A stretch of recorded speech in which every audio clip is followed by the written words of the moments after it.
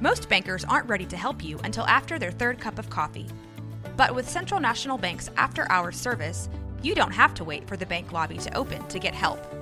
You can contact us from 6 to 8:30 in the morning or from 5 to 10 in the evening, and we'll connect you to a real, live, local person who can answer questions and fix problems 7 days a week. Bank different. Bank Central. Central National Bank. Member FDIC. With threats to our nation waiting around every corner, adaptability is more important than ever. When conditions change without notice, quick strategic thinking is crucial. And with obstacles consistently impending, determination is essential in overcoming them. It's this willingness, decisiveness, and resilience that sets Marines apart. With our fighting spirit, we don't just fight battles, we win them. Marines are the constant our nation counts on to fight the unknown. And through adaptable problem solving, we do just that. Learn more at marines.com. Mother's Day is around the corner. Find the perfect gift for the mom in your life with a stunning piece of jewelry from Blue Nile. From timeless pearls to dazzling gemstones, Blue Nile has something she'll adore. Need it fast? Most items can ship overnight. Plus, enjoy guaranteed free shipping and returns. Don't miss our special Mother's Day deals. Save big on the season's most beautiful trends. For a limited time, get up to 50% off by going to BlueNile.com. That's BlueNile.com. This is a Rogue Media Network podcast. This is 365 Sports, powered by SicEm365.com.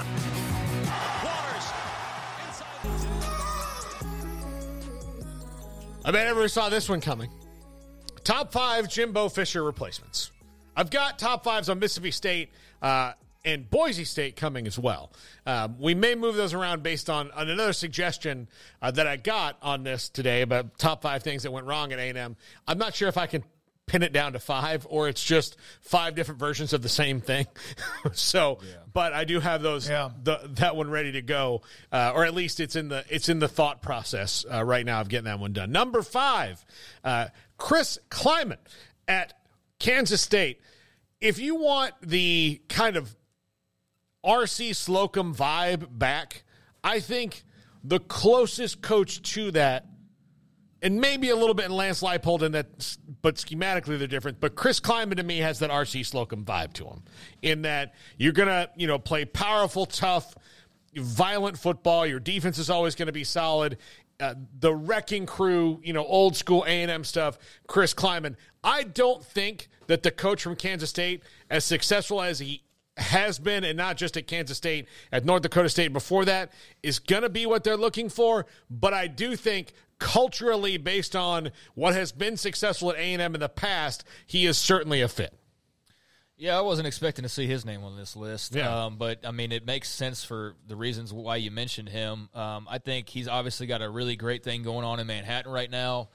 They are set up to win a lot of Big 12 titles and, flirt with the playoff pretty consistently and be one of the better teams in the Big 12 moving forward.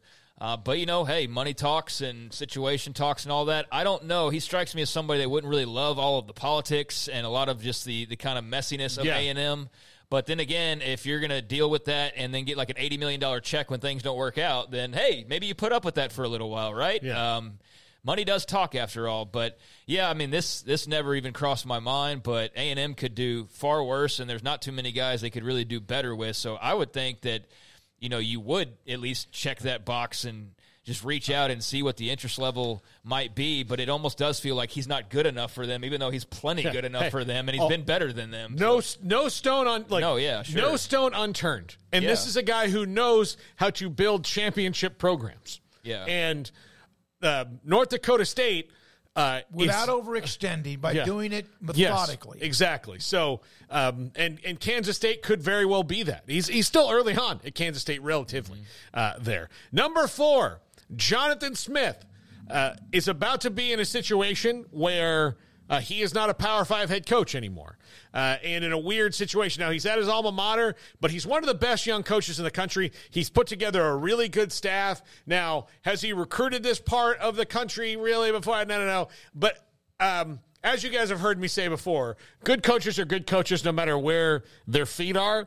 I really fought it during the whole, Matt Rule thing to not like jump through the phone at some of our callers. We're like, man, this guy doesn't speak Texas. And you're like, he speaks English, right? Like, that's all he needs to do. Like, believe me, you're probably a Cowboys fan. You love Randy White, right? Yeah. He puts all the boots and the cowboy stuff on now, but he's from Maryland. You can adapt to places you are. And I think this is, if you want a coach who is on the rise and has not even hit his full potential yet, that could come in and make your program his own, I think you could do a lot worse than Jonathan Smith. Now, this one would be maybe even pushing it a little further out because, again, you've got to appease the fan base, and Oregon State may not be in their realm of worldview. They have Washington at home this weekend. What a game that's going to be. Yeah, it's setting up to be a big week for them. I mean, there's Pac-12 discussions ongoing. I think, tomorrow there might be, or tomorrow or Wednesday, maybe tomorrow. More light shed on what exactly is going to happen with that whole situation. So you say they're not a Power 5, but maybe they are. Yeah. Like, we don't know. Like, they're a Power 5 in a group of 2 conference. I don't know how all that's going to work. Or maybe they're not, and maybe they are putting together some renegade schedule and flying by the seat of their pants for the next couple of years. That's got to get cleared up to make this situation make a bit more sense. But, I mean, I think the biggest thing here is he going to leave Oregon State at their time of ultimate weakness when he's an Oregon State guy? Yeah.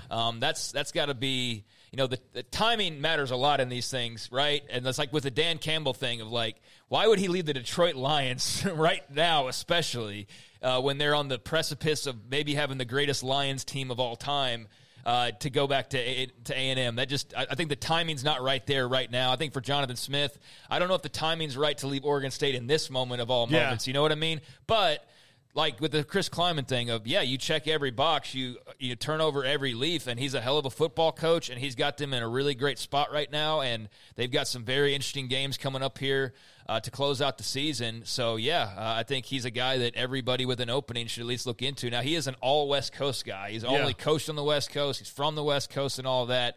But it's coaching, so like you say with Matt Rule, like you can adapt and go anywhere. Would he be up for the UCLA job? I was just about to say that. Like, look, if UCLA comes open, that might be who they go and grab. Although I know that they like their defensive coordinator a lot as well. Number 3, our good buddy Jeff Traylor. Now, this would be the one where I think you would wonder about how fast can he keep that roster. Now, look, he's already done a great job of recruiting his own roster at UTSA with far less resources and making sure that most of them don't slip into the transfer portal. He's done a great job of that. So he has those skills. Plus, if you want to talk about owning recruiting in Texas, he would totally do that. East Texas, Houston, like he would be able to basically how Howard Schnellenberger set up the state of Miami. I think he could put up as much of a border on East Texas as anybody could. He would get a chunk out of there, but he's also now, because he was a part of the Texas staff,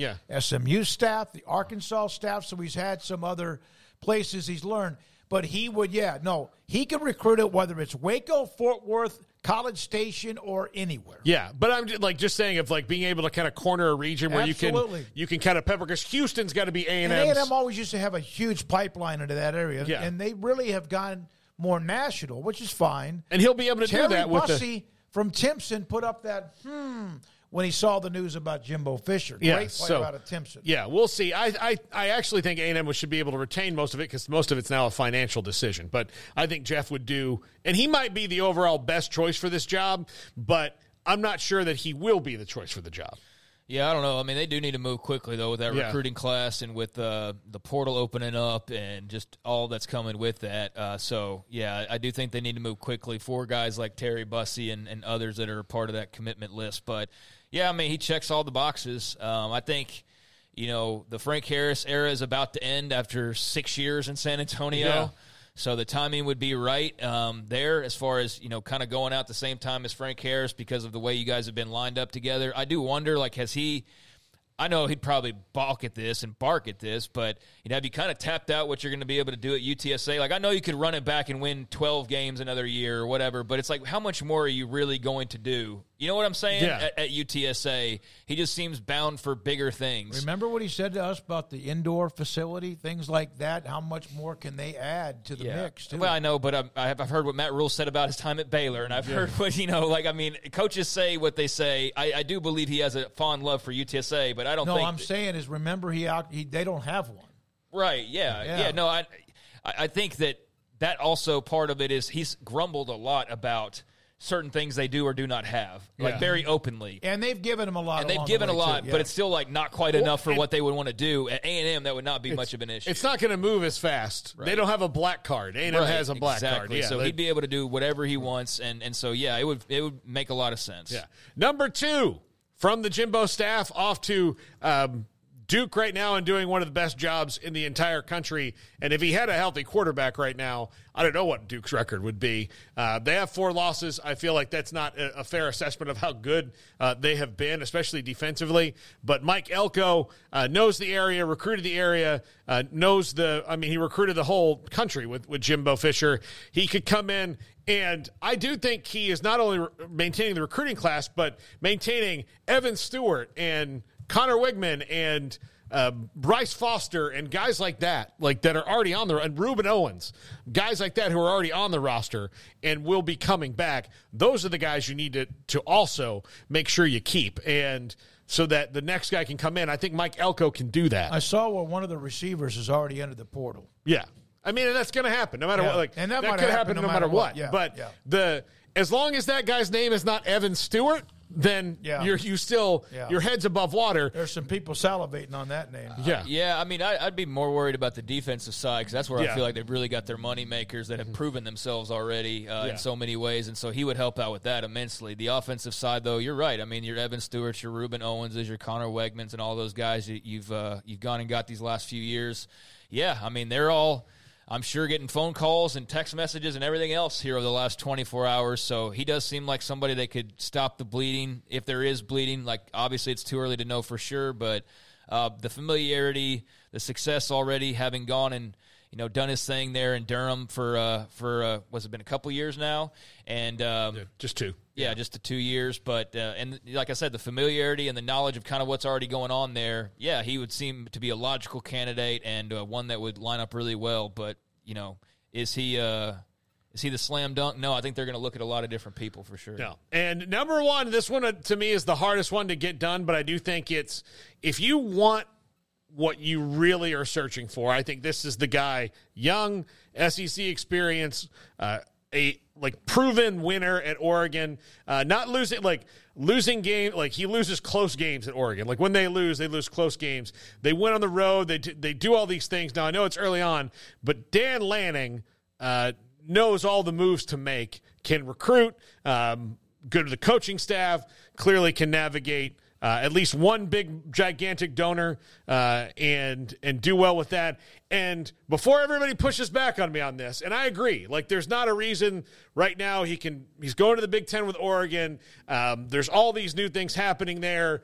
Phil Knight, Nike money, blah, blah, blah. They've lost their last 2 head coaches just walking out the door. So this is not necessarily something, and I think Phil Knight is part of this because he does run one of the most successful businesses on planet Earth, in that he knows if someone wants to leave, you let them leave. Yeah, and they did, and guess what he's done? Yeah, he's won. And so he's won because they know that nothing is this isn't like cobalt where it's a finite resource.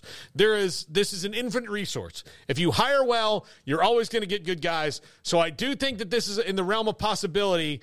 And remember, Oregon has a partial share for a couple years. A&M doesn't have to worry about that. I don't know. I'm just saying this one makes a lot of sense. Well, but that's the timing is really rough. Yeah, that's the one that you've heard the most since yesterday's news, or even before that. That's a lesson that a lot of teams, Baylor too, needs to learn, is about the handling of those coaches' contracts, and be like, all right, you want to go? All right, we'll go find another guy. That's fine. I mean, and I know that Oregon didn't just put up no fight for their guys, but they didn't the world is ending, we're losing Willie Taggart to Florida State, or Mario's going to Miami. We'll never recover. They've recovered every time. So, yeah, I think there's a lesson to be learned there for sure. And not get too over your skis with trying to lock guys down for forever and ever. But yeah, he's the name that's the most widely mentioned. I mean, he's the big time next man up candidate for any major job, and he's already at a major job. Is the Big Ten thing a good or a bad thing in his eyes? I don't know how he views it. He obviously knows the SEC very well. I'm sure he feels like he could go to College Station and win big, but is it enough of a tick up, to make it worth it, to pack your bags and get back up again and go back to the South? I don't know. That's going to be fascinating, though, because he's going to be mentioned quite a bit so long as that job's open, and depending on what other ones open up. And in the future, any other ones that open up, he's going to be the top of those lists too. So, it'll be very interesting to see kind of where his mind is as far as the Ducks and the longevity there. And to answer Paxton really quick, no, it's not going to be Urban Meyer, and it's not going to be Deion Sanders. No, I would want it to be Urban, just to sit back and watch everybody lose their freaking mind. Well, I'll tell you this. I don't like to stand on any moral high horses because, we're all flawed human beings. But as a person who grew up in that world, I would not. Hey. And then this is not going to make them do it, but it would break my heart. It would absolutely break my heart. Probably win a national title. They'd probably win a national title. They probably would. They would, and then whatever's left behind. And then it'd be bad after that, but Right, but then he's going to leave in 3 years when he's got health problems and somebody's punched their girlfriend and it's not his fault. Right. Go ahead. He beat Florida State a lot. He did beat Florida State a lot, but he also is. But in the end, was it worth it? Yeah, if you're a Florida fan, but at the same time, there's a lot of Spurrier beat him too. I don't have the same feelings for him. Paul hates Urban, if you can't tell, so he would be very torn on this. But Deion, that's also another interesting one. I don't know. What happened to the players at Colorado not being able to transfer a second time? Yeah, I don't know. I mean, I don't know if again, timing's so important here. And I don't know if the timing would be right, like not only on Deion's end, but on A&M's end. Do they feel like this is the big step that they need to make to turn the program around after paying Jimbo all that money, is to throw it all at Deion now? Like, I don't know about that either, but he's obviously an interesting name to mention. There's some other things that have gone on at Texas A&M recently that I would think would preclude Deion from going there. Oh, okay. Because of the one professor who... Well, it's not just that one thing, but that's the big thing. So they've got some things that they need to prove to the rest of the world that they're not, for Deion to walk through that door. All right. Thank you, Paul. Appreciate that. By the way, the Big 12 Players of the Week, Dylan Gabriel, they ought to just gone with him and Drake Stoops, who was amazing in that game against West Virginia. Damari Henderson, Defensive Player of the Week from UCF. Iowa State running back Abu Sama, who was the third, who was fantastic in a route of BYU, and Texas Tech kicker Gino Garcia were the Big 12 Players of the Week this past week. Yeah. Stoops now has 62 catches, 9 touchdowns, in the same numbers statistically with Worthy and Brown and many others, including the touchdowns tied with A.D. Mitchell for 9 in the overall in the conference. Gino Garcia, had obviously a very big role in that Texas Tech win, so that makes a lot of sense. I think the only game we didn't mention a little while ago was Iowa State blowout of BYU, so I'm glad that we rounded back to that to touch on that. So, really good win for the Cyclones, who are sitting pretty right now as far as just how these next couple of weeks go. Like, there's an outside shot still right at the Big 12 champion. You're doing a little simulator thing earlier. There's like an outside shot that Iowa State could still be in that mix with that win because they're sitting there at 5-2. So, I mean, they're in pretty good shape, and now 6-4 overall. They're going bowling, so that was a big win. I think for BYU, like, I've been pretty pessimistic about BYU all year, if y'all remember. I've not really been sold on them. I think that was just another indication of they've got a really long way to go, and I think it kind of sunk in on Saturday for a lot of fans, too, of like, we just got blown out by Iowa State. Blown out, but Texas beat them up pretty good. They're kind of in a little bit of a free fall. And at home, too, so it's not... Like, that was even more surprising.